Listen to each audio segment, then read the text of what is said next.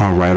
It's medication time. It's medication time. It's time for another Dr. Farga podcast. So I'm your host, Dr. Farga. This episode I'll be reviewing Where the Crawdads Sing, which is a 2022 movie based on the 2018 book, Where the Crawdads Sing. This movie is on Netflix right now. It's a 2022 American thriller drama film. It stars Taylor John Smith, Harris Dickinson, Michael Hyatt, Sterling Macer Jr., Jojo Regina, Garrett Dillahunt, Anna O'Reilly, and David Strathairn. It was first released in the United States on July 15, 2022 by Sony Pictures Releasing under Columbia Pictures. So here's what happened in the movie. A dead body is found and Catherine Kaya Clark is accused of murder. Kaya's story begins where she lives in a shack with her poor family in North Carolina Marsh in 1953.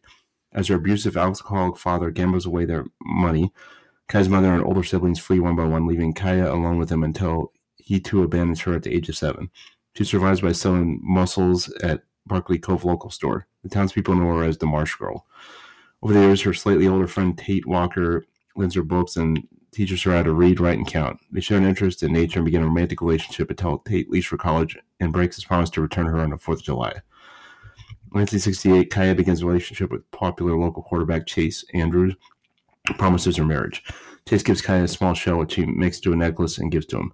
A year later, Tate returns to Barkley Cove 1 to rekindle a romance, but Kaya isn't sure. Kaya ends a relationship with Chase when she discovers he is already engaged to another girl. Kaya has her nature drawings and writings published, and income helps her keep her home. Her older brother Jody reappears and tells her that her mother died before she was able to reunite with the children. Jody promises to visit when he can. Kaya rebuffs Chase's persistent attentions and successfully fights off a rape attempt, vowing to kill him if he does not leave her alone. The threat is overheard by a fisherman who is nearby. Chase returns and vandalizes Kaya's home while she hides in the bushes. Days later, Chase is found dead at the bottom of a fire tower from which he had apparently fallen. The muddy bog floods at high tide, destroying any tracks from the killer, and no fingerprints are found on the tower. The shell necklace, which she had been wearing on the evening of his death, is missing from his body. Kaya is charged with first-degree murder and prejudged by the suspicious townspeople as being the killer. Despite knowing Kaya had been meeting with the book publisher in Greenville at the time, the police and the prosecutor speculate she could have disguised herself and made an overnight round-trip bus ride to Barkley Cove, lured Chase to the fire tower during a brief layover, and killed him. With the unfounded theory, the missing necklace, and the fisherman's testimony, Kaya is found not guilty at her 1969 trial.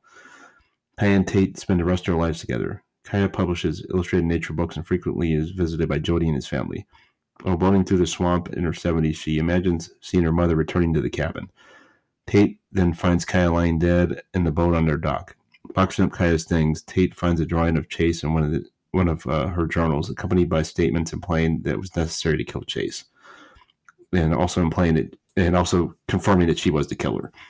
He finds the missing shell necklace hidden in the journal, but he throws the necklace into the marsh water, choosing to hide Kaya's secret. I thought this was just all right. I thought it was overhyped. One of those art house type movies that people get all into that I'm not into, but I thought it was just all right. Nothing too special with this one, except for maybe like the ending was pretty good, but that's about it. Peace out, peeps. Have a good one. Dr. Farga Podcast, Beer, Force, Science Freak, per usual, and hope everyone's had a great week. Peace and love, peeps.